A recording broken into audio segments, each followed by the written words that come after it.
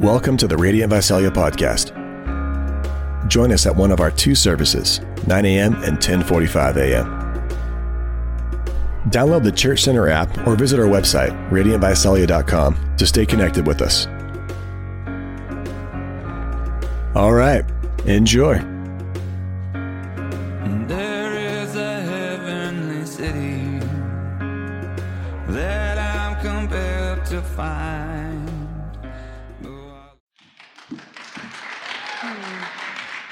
Good morning, everyone. Will you please join me in the reading of God's Word?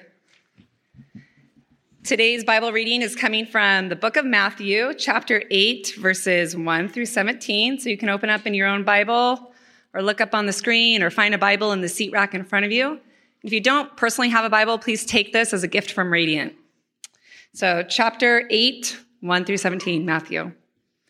When he came down from the mountain, great crowds followed him. And behold, a leper came to him and knelt before him, saying, "Lord, if you will, you can make me clean." And Jesus stretched out his hand and touched him, saying, "I will be clean." And immediately leprosy was cleansed. And Jesus said to him, "See that you say nothing to anyone, but go, show yourself to the priest, and offer the gift that Moses commanded, for a proof to them." When he had entered Capernaum, a centurion came forward to him, appealing to him, "Lord, my servant is lying paralyzed at home, suffering terribly." And he said to him, "I will come and heal him." But the centurion replied, "Lord, I am not worthy to have you come under my roof, but only say the word and my servant will be healed. For I too am a man under authority, with soldiers under me. And I say to one, 'Go,' and he goes, and to another, 'Come,' and he comes. And to my servant, 'Do this,' and he does it." When Jesus heard this, he marveled and said to those who followed him, "Truly I tell you, with no one in Israel have I found such faith. I tell you, many will come from the east and the west and recline at table with Abraham, Isaac, and Jacob in the kingdom of heaven, while the sons of the kingdom will be thrown into utter darkness. In that place there will be weeping and gnashing of teeth." And to the centurion Jesus said, "Go, let it be done to you as you have believed." And the servant was healed at that very moment. And when Jesus entered Peter's house, he saw his mother-in-law lying sick with a fever. He touched her hand, and the fever left her, and she rose and began to serve him. That evening they brought to him many who were oppressed by demons, and he cast out the spirits with a word and healed all who were sick. This was to fill what was spoken by the prophet Isaiah. He took our illnesses and bore our diseases. You may be. Thanks. That's good.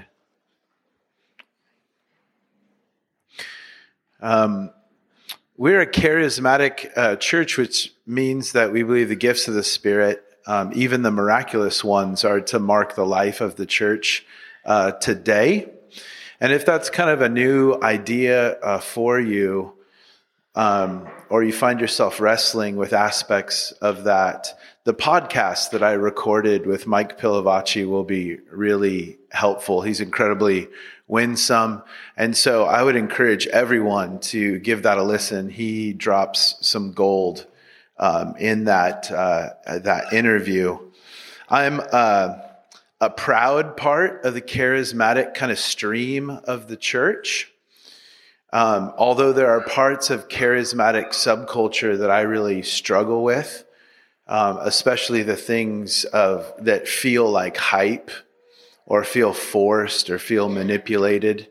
I don't do well around that stuff. And one of the things I've always struggled with our charismatic subculture is the book table, and the selling of merch. I really struggle with that. One of the things I hate most about church sometimes is when the visiting speaker is here, has a book, and is like, "Who wants this book?" And then you're like, "Oh man, who is going to run forward and grab the cassette set?" You've seen this. I'm not making this up. You've been in these meetings, right? It's like, "I got a shirt with your name on it." And everything in me is like, "Oh God, I hate this part." While people kind of run forward. I don't know if it's that I'm so stuck, that I don't move or operate very freely, or what. I don't know what my beef is, but I was in this meeting a couple months ago, and a guy was he pulled out $100 bill, and he was like, "Who wants $100?" And I was like, "Oh gosh, this thing, I feel gross when this happens." And he's like, "No, who wants it?" And everyone was like, "What is going on here? There's some trick or some thing or." So I was like, I want this to be over. So slowly but surely, people started coming forward. I want $100. And then there was like 15 people in front of him. And he's like dangling it, and people are kind of reaching for it. You feel the sickness, right? Like you feel like, man, end this story right now, Trev. Well, here's how it ends. He's like, who wants it? He keeps just saying the same thing. Who wants it?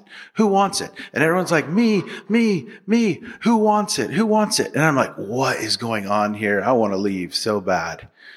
And then finally, one person just reaches out and takes it and walks to his seat with the $100 bill. And it really rattled me, really messed me up. As if everyone kind of wants it, but very few are willing to reach out and just take it. And it messed with me, and it's been messing with me for months, and I just sense there are some things that we really all want as a body. Oh, I want that. I want to see that. I want to see that. I want to see that. And there's something to us just getting up the nerve to reach out and just take it. And I don't know why God's economy works in this way, whereas Mike shared, we have to then open the door. I just kind of, God, you do your thing and leave me out of it. That'd be better off anyway. That kind of thing. And it's like, no, there's something to us taking hold of what's been purchased for us. There's something about us applying the work of the atonement to our lives, physically, spiritually, mentally, and it's really uncomfortable, but there is an undeniable link between our faith and healing in Scripture. It's undeniable, and we'll get into it together, but that's just how I wanted to start this. There's something for us to reach out and take hold of. That it's not enough to just want these things and maybe even come forward with that desire, but we're being invited to take hold of something, to lay hold of something, to grab on to something, and to, trust in what Christ has done. So Jesus just got done giving his back to Matthew 8.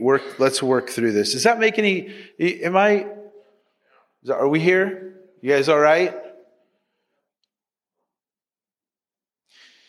Matthew chapter 8. Jesus has just got done giving his most famous sermon. It's called the Sermon on the Mount because he gives it on a mount. And Jess just read to us that he basically comes down and begins to advance the kingdom of God. Not in words or with a speech, not in just proclamation, but demonstration. Jesus begins to demonstrate the kingdom of God. He's just gotten done with his most famous sermon, and the crowd says, what about his teaching? When the crowd says, we're astonished because Jesus' message was marked by what? Authority. There's a weight to his words. His message is marked by authority. And we use that word authority in a lot of different ways. Someone can become an authority on something because they have knowledge, right? You can be an authority on the duck-billed platypus because you know the most about it. That's the leading authority on the duck-billed platypus. He might not be a good guy or gal, but that's an authority because of what they know. And then you can delegate authority. You can give someone authority to speak on your behalf to the media or to represent you. So authority is delegated, and we use it that way. Authority is kind of stood on Or to use Jesus' language, people use it to lord over. Like they always have to remind you of their authority because you don't easily or quickly receive their authority, right? You also, just a few other ways, you can have authority due to rank. You can be given a position of authority and you can hire and fire and make decisions from that positional authority you have. And then there's an authority that comes because of character. When our presidents or when our leaders fail, they often still have all the authority that comes with their position. They can still hire and fire. They can still execute, right? But what do they lose? They lose their moral authority. They don't now have a place to lead our nation because of their character, and people don't trust them, and therefore they don't follow them. I say all these things to say Jesus is operating in all the authorities. What authority does Jesus have? All the authorities. There seems to be a weight because of his character. It just emanates from who he is. He doesn't just talk the talk, he walks the walk, and people know it. And it's like, that's weighty. And then he seems to have this incredible knowledge into the very heart of God, this depth of understanding that makes him an authority on the issue. And then he's not lording his authority over people. He's not walking around with business cards, with his title, well, call me Lord. No, people are willingly and quickly saying, you're Lord, and I long for your leadership. They receive it. They want it in their lives. And then he seems to be operating in a delegated authority as well. At the end of Matthew's gospel, it says that Jesus says, all authority in heaven and earth has been given to me. It's been given to me.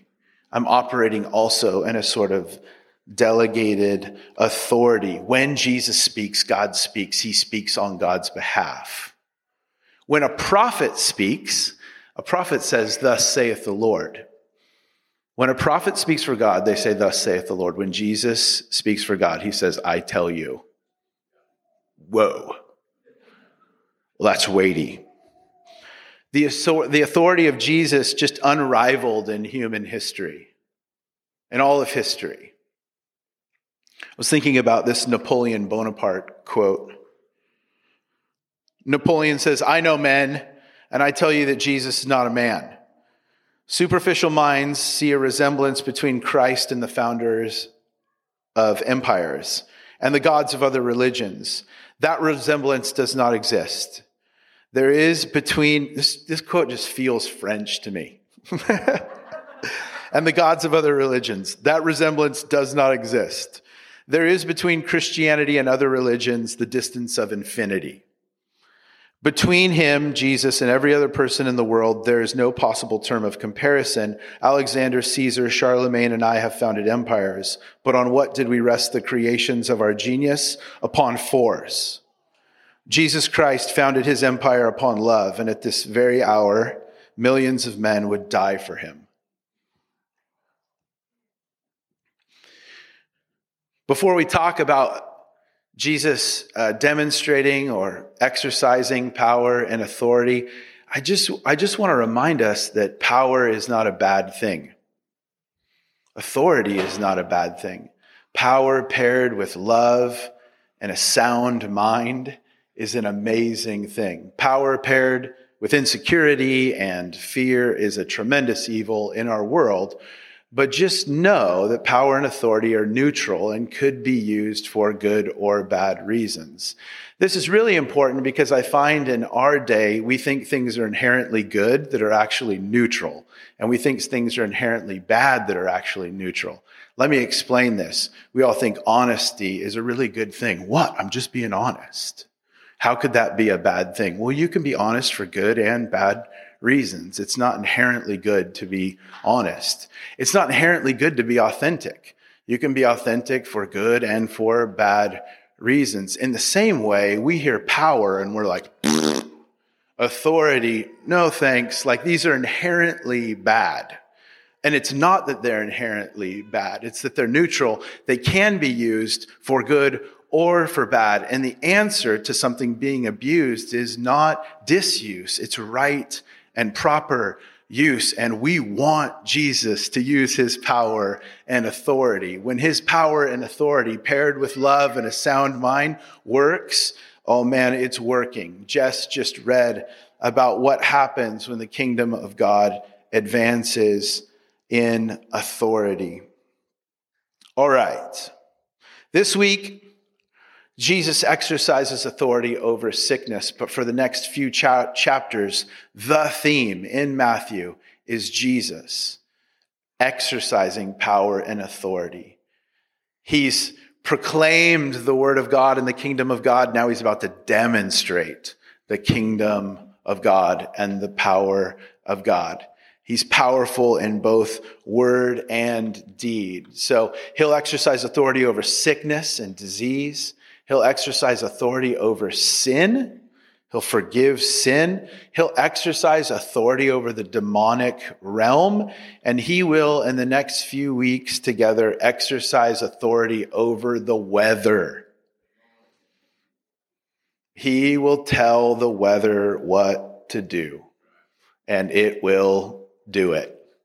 But the big theme to remember in the next few weeks is that Jesus has authority.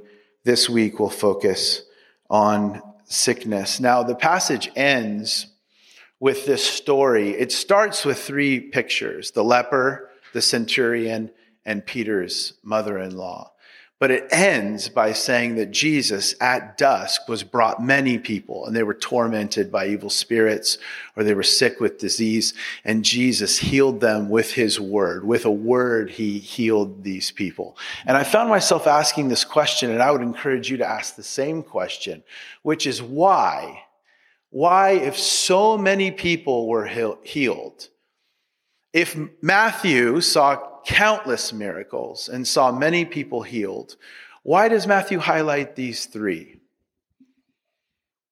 Why, if the doctor was in that day, the great physician was there, he was present to heal, why, if many people were healed on that day, why did Matthew choose to highlight the leper, the centurion, and Peter's mother-in-law?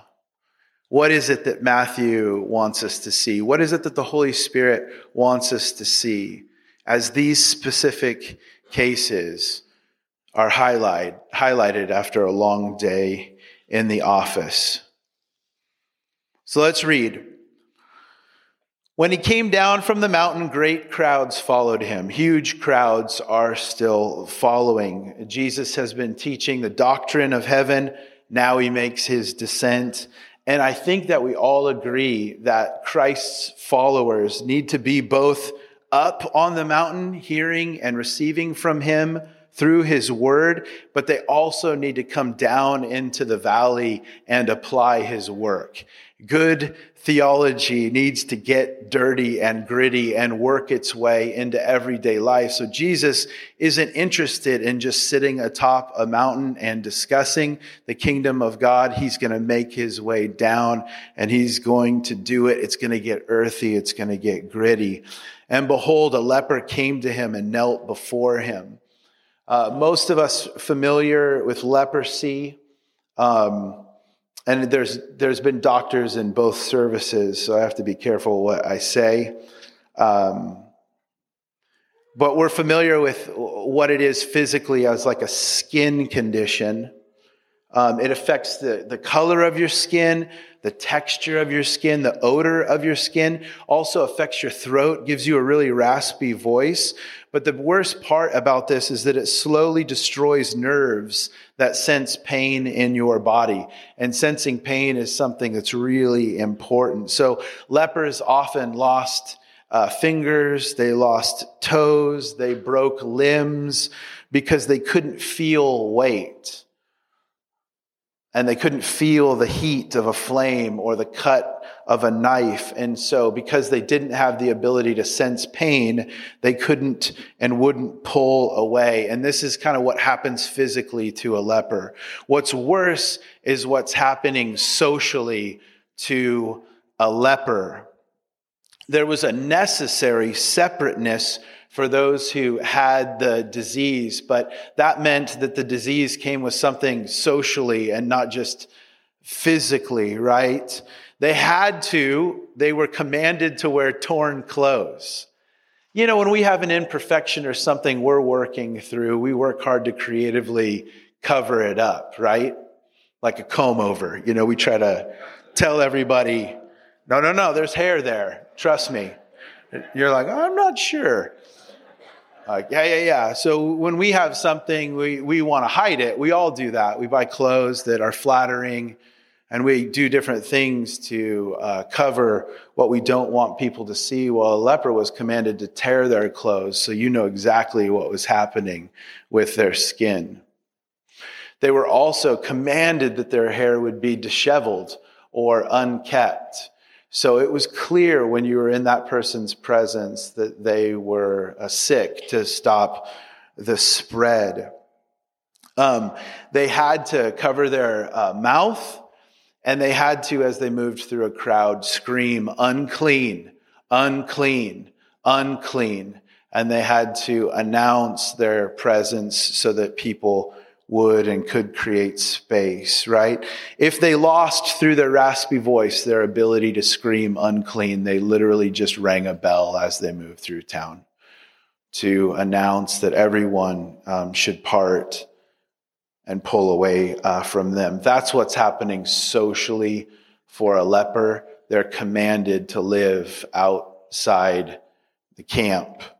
Here's what's happening spiritually for a leopard. They're considered by most to be cursed by God, because there are moments in the Old Testament where it did mean that you were under God's curse to have leprosy. It also meant that the only known cure for leprosy was God's intervention. You know, it was like, there's nothing else we can do for you. Only God can help you now. Healings were rare, and we read in 2 Kings that healings were thought to be as significant as raising someone from the dead. A leper was considered a dead man walking. A rabbi was supposed to stay 6 feet from a leper. So they're socially distanced, but they're also spiritually distant, which is, I think, something we can't relate to leprosy, but I think we all can relate to this idea of what is happening socially is far worse than what's happening physically. And then what's happening spiritually might be far worse than what's happening socially. They're all connected and causing trouble. So that a leper would approach Jesus, that he would come into town, that he would clear the hurdles that are present in order to get to Jesus in his situation, that he would stand not face to face. That's not how he approached him. It was face to foot. This leper knelt at Jesus' feet. But that he would get to Jesus is remarkable. What he says next is even more remarkable. It's astounding. He says, Lord, if you will, make me clean. The reason I think this is astounding is because it's not a question. It's more of a statement than it is a question. He doesn't say, Lord, if you will, can you please make me clean? He assumes the authority. The power is not the problem. He says, you can make me clean. I know that. What I don't know is your character. Will you decide? Will you decide? Will you make a decision for a guy like me? I know you've got power. I know you can heal this. Will you? Will you do it for me? And Jesus says, whoa, what do we have here? Jesus says, hey man, get up off the ground. What's your name? Jesus says, hey, I'd like to refer you to a leprosy specialist. I'm just an itinerant preacher. No, before Jesus says anything, he does something that says everything, and he reaches out and he grabs him.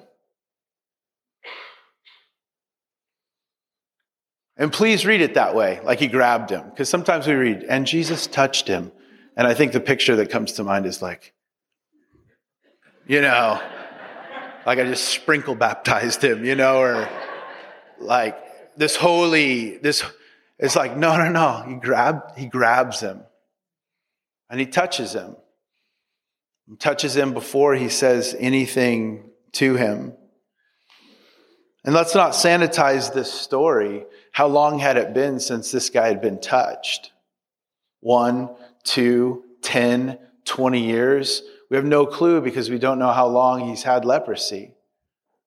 How long? How long had he gone without any physical touch? Without a hand on the shoulder to say this must be tough?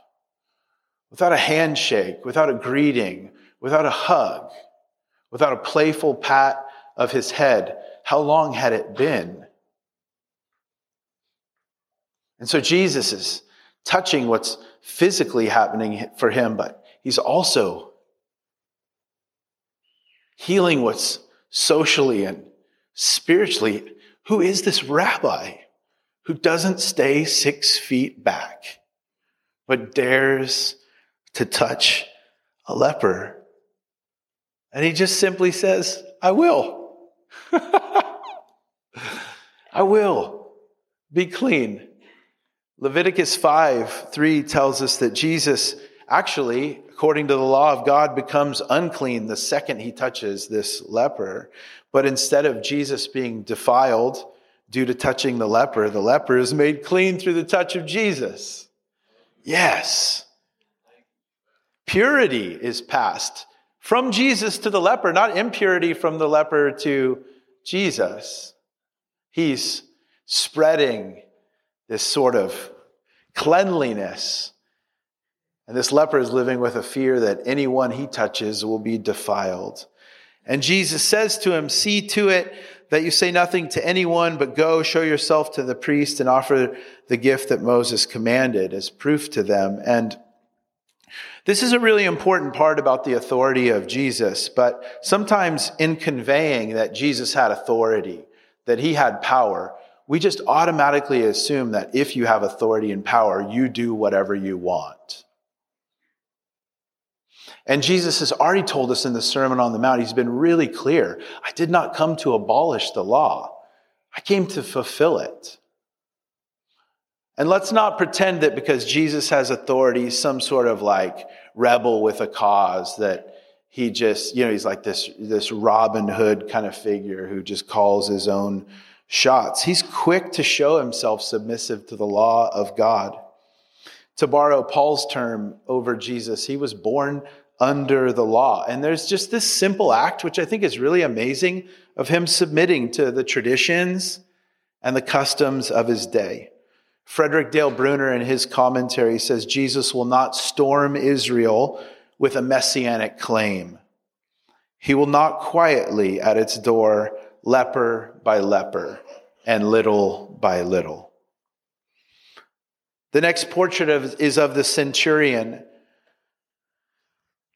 And when he had entered Capernaum, a centurion came to him, appealing to him, Lord, my servant is lying paralyzed at home, suffering terribly. And he said to him, I'll come heal him. It's so great.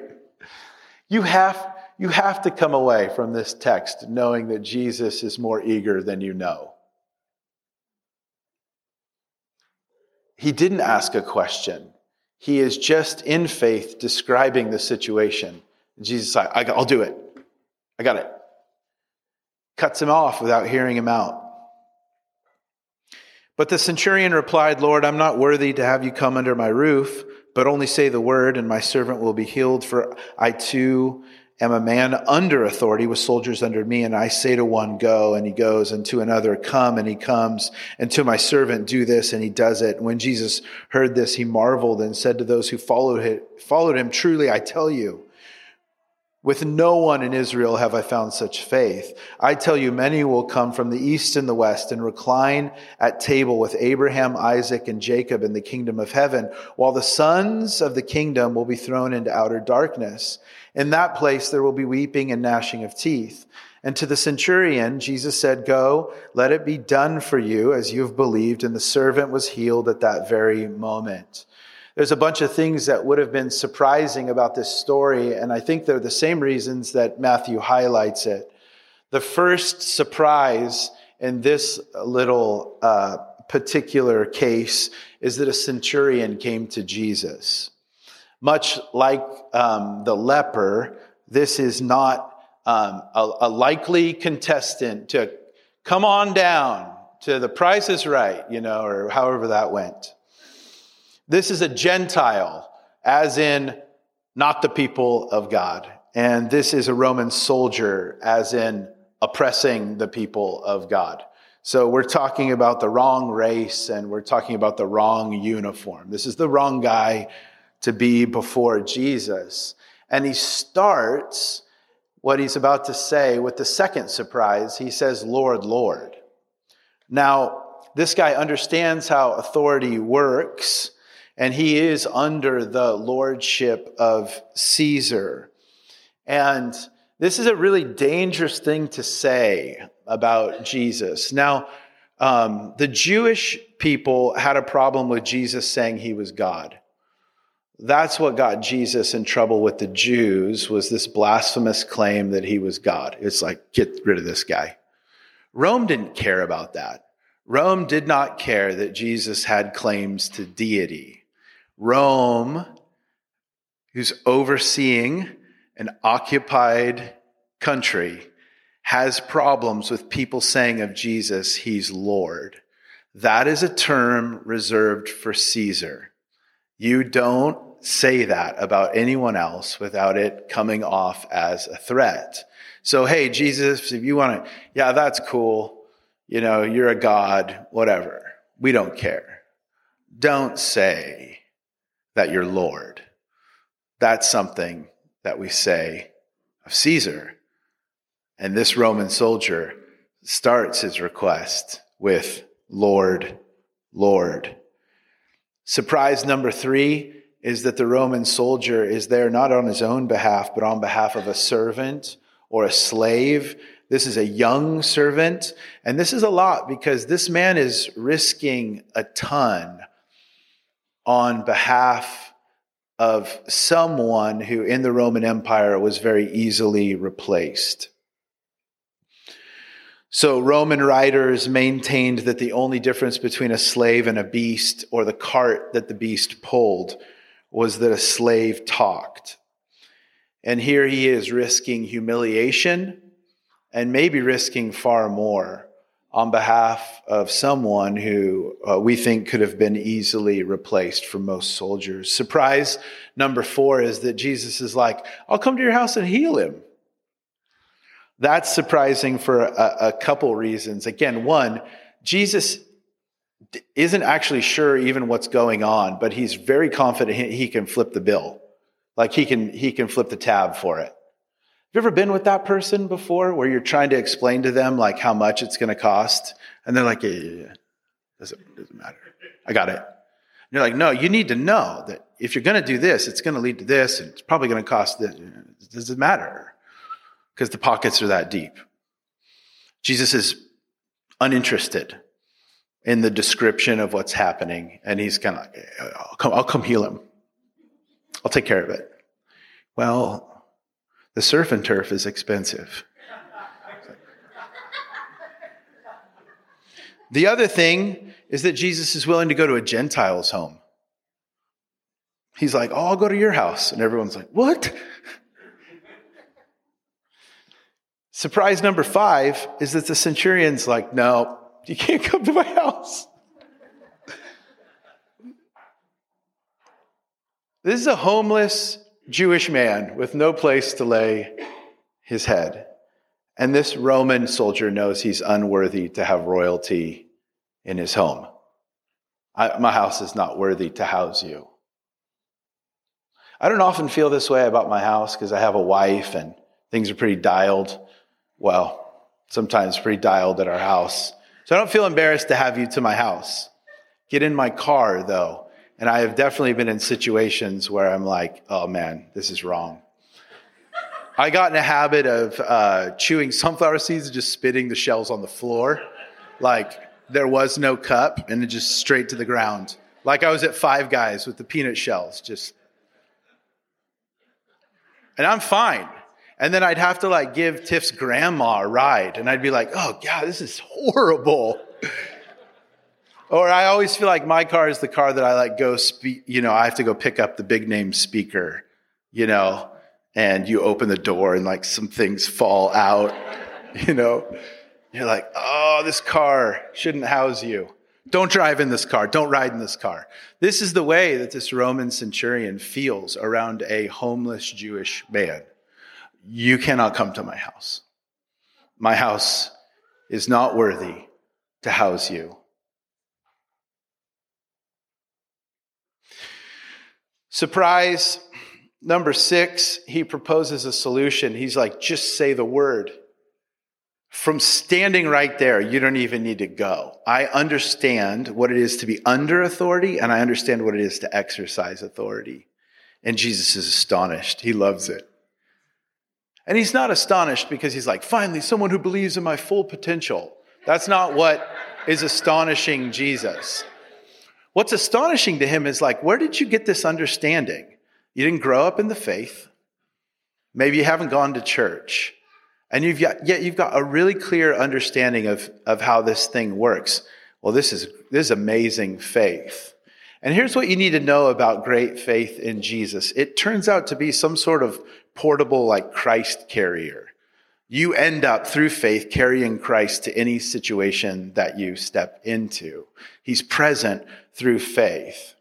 And so he says, you just stand right there. You say the word. I understand how this works and I know what's going to happen.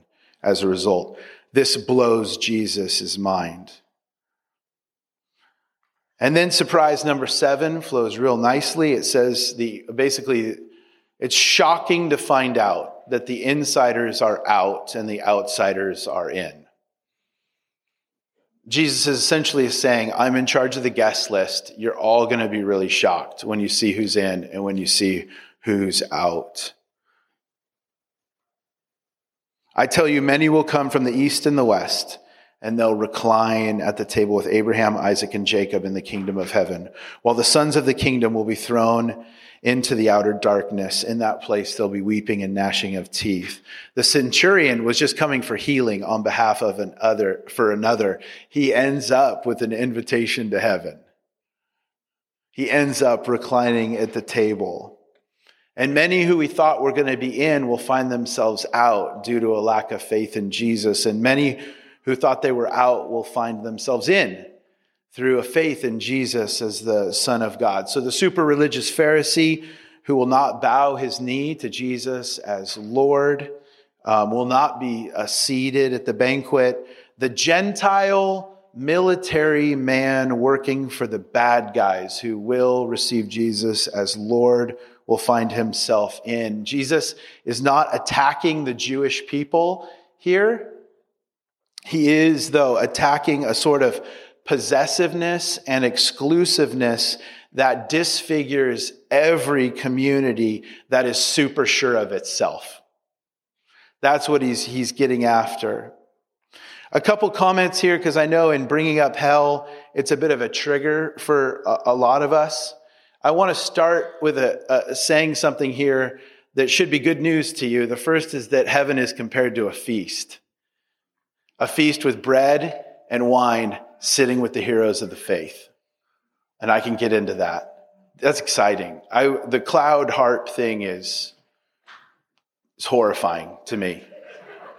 Is this singing forever? Has anyone ever felt that? Okay, just me, right. I don't want it. I don't want that. I don't want hell, but I don't want the cloud harp thing. But when this feast gets described, I'm all about it. Are you kidding me? We sit and we feast at this wedding banquet and we do so with Abraham, Isaac, and Jacob, come on, sign me up. The other thing that I want to say, just as a reminder, is that no one speaks as frequently about what the church has called hell as Jesus.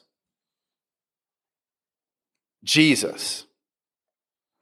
And most of the time, when he speaks of hell, this is crazy. He's warning the insiders that they might not have a seat, not scaring the outsiders that they might want to get a seat. Isn't that wild?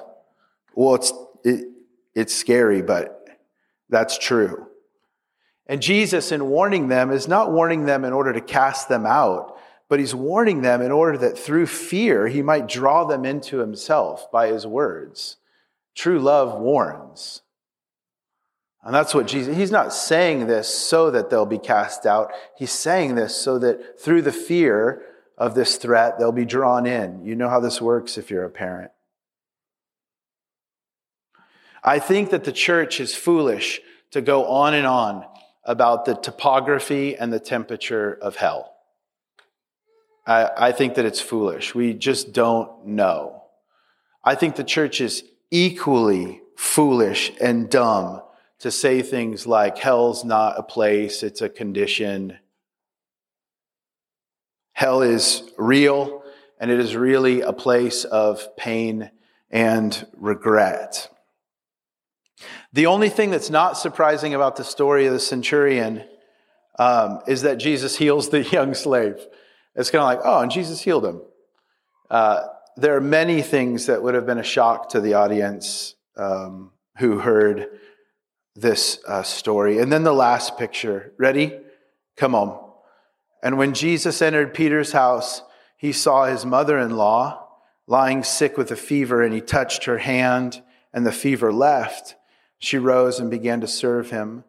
That evening they brought to him many who were oppressed by demons, and he cast out the spirits with a word, and he healed all who are sick. What a good day. This was to fulfill what was spoken by the prophet Isaiah in chapter 53 about the suffering servant. He took our illnesses and he bore our diseases. The last picture we're given, the last story Matthew chooses to highlight is of Peter's mother-in-law. And I'm pretty sure that Matthew included this story just to mess with the Catholic Church. He was like, how can I mess with the Vatican? And he was like, I know, I'll tell them that Peter, the first pope, had a wife and a mother-in-law. I don't think that's this is all joke. If you're new here, it's a joke. If you're new here and you're Catholic, I'm sorry. I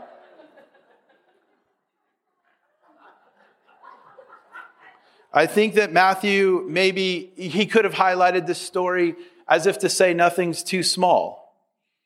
Nothing's too small to bring to Jesus. Here we have this gnarly story of a leper and the centurion slave son thing, and these are all big dramatic stories. And then Jesus sees Peter's mother-in-law with a fever, and he decides to touch her too. That could be maybe something that Matthew was thinking. Matthew might include this story because she hops up and starts to serve, and you've probably heard a preacher preach that message where if God touches you, and you've been helped, you help others, and with what you've received, you give. And that might honestly be what Matthew is getting at. But I think it's actually maybe something else. He's not sharing this to mess with the Catholic Church or to say no fever is too small or to say once you've been helped, you need to help. That's not it. I want to close by saying just one thing about the nature of faith and one thing about the nature and the character of Jesus's ministry. There is in Scripture an undeniable link between faith and healing, or faith and your encounter or experience of Jesus. I think of the many times Jesus said, it will be to you according to your faith, or your faith has made you well, or Jesus couldn't do very many miracles in that town because of their lack of faith. there's an undeniable link between having faith and having an encounter with Jesus. But there is not an exclusive link between having faith and having an encounter. Did the leper push past everything to get to Jesus? And was his approach amazing? Absolutely. Did the centurion risk it all? And was he a model of faith for us? Yeah, we're still talking about it to this day. Did Peter's mother-in-law get to Jesus? No. Did Peter's mother-in-law ask to be healed? No, she didn't. Did Peter's mother-in-law even know that Jesus was in the house? I have no clue. Jesus, on his own initiative, not the initiative of the leper, not the initiative of the centurion, Jesus, on his own initiative, sees her, finds her, and grants her divine mercy. Absolutely, there's a connection, but it's not an exclusive link. And I think that's part of the reason that this story is included. Sometimes Jesus is astounded by our faith and he heals because there's clarity. And sometimes he heals us when we don't ask just because of his mercy. Faith is huge. It's huge. But we need to be careful not to load the scales of faith with too much weight, as though God won't or will not unless we have enough faith or unless somebody prays hard enough. Does God move when we pray in faith? Absolutely. Does God only move when we pray in faith? No. He does what he wants. That's one of the perks of being God. He doesn't answer to anybody. And we're in danger in the healing ministry, I think, of just domesticating Jesus. And you can domesticate him in two ways. There's one camp in the church that domesticates him by saying he doesn't heal anymore. There's no grounds in Scripture for that, but there's certainly grounds in people's experience. He doesn't heal anymore. And we are, in this text from Matthew, being invited out of our unbelief into the miraculous. And unbelief is so safe. And the cynic in you and me is such a coward. Because unbelief always gets what it wants. And it risks nothing. It's safe. And we domesticate Jesus if we say, oh, he doesn't. Who are you to say what he does and doesn't do? Oh, he doesn't do this anymore. Okay. The second danger of domesticating Jesus is treating healing like it's a sovereign right gained by the appropriate use of formulas or volume or gimmicks.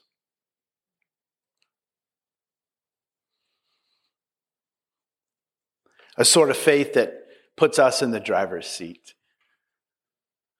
I love what's modeled for us by the leper. And saying, you can. How bold is that? He doesn't ask, like, hey, I was just wondering how you deal with leprosy. Oh, you can heal this. I know you can heal. See the boldness and the confidence? But then he says, will you? You see the respectfulness, the humility, the sort of humble confidence of that statement? Oh, you can. I believe. Will you? I love the tone of that. Oh, you can, and you will. Because in Isaiah 53, it says, there's no bossing him around. Oh, I command you now by the formula given to me by a book. No. There's no commanding through formulas. And I'm leery of anything that puts more weight on our approach than the one who's being approached. Our faith is in the one who's being approached, not in the approach. Is this incredibly inspiring? And should you leave here going like, oh, I need to operate in faith? If you read the text today and you don't realize, holy moly, Jesus is way more eager to heal than I know. If you don't read the text today and go, oh my goodness, look who gets access. Look who gets a hearing. Look at the nature and the character of Jesus' ministry. These three stories that are included by Matthew involve outsiders: the leper, the Roman, the woman. The temple in Jerusalem was comprised of the Holy of Holies at the center. That was for the high priest. And then outside of that was the ring called the holy place for the priests. And then there was the court of men for Jewish men. And then there was the court of women for Jewish women. And then there was the court for Gentiles outside of that for Gentile converts to Judaism. And then there's an outer wall to the complex. And the leper would have been outside of that. You read these stories written by Matthew and you go, my goodness, look who gets access. My goodness, look at the walls coming down. How did the leper get to the most holy place? How did the mother-in-law get to the most holy place? How did the Gentile get to him? And when they got to him, what did they get? You're being invited into the power of Jesus' ministry to tear down walls and to take sickness with it. And you're being invited into the power of the atonement and what it purchased. He carried on himself our diseases. He took up our iniquity, our shame. He bore those things in his body as he worked from the cross. Would you stand with me?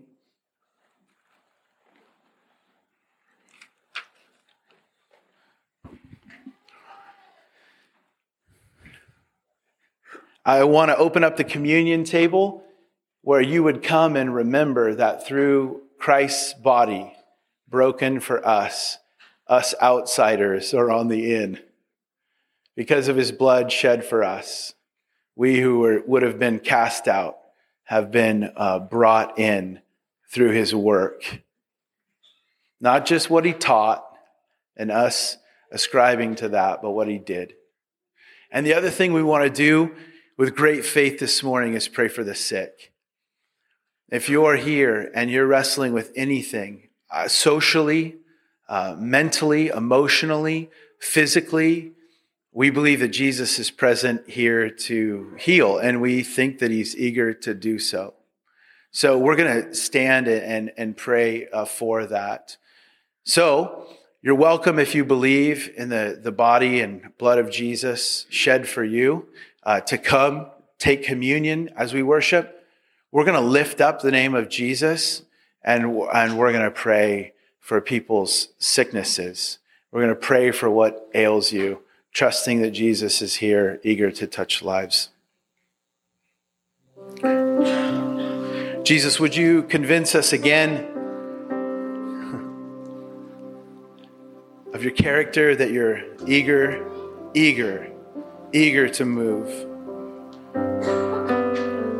Our circumstances say otherwise, and the voices inside of our heads say otherwise. But your word has confronted us this day, that you seem very, very willing.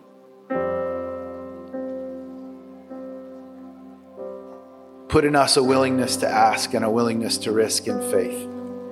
Would you convince us again of what your work on the cross has purchased for us? We want to take hold of everything you bought. If you're providing something for us, we don't want to say we don't need it. We want to say that you know what we need and we want it. So come forward to the table and more importantly, step out in faith and receive prayer.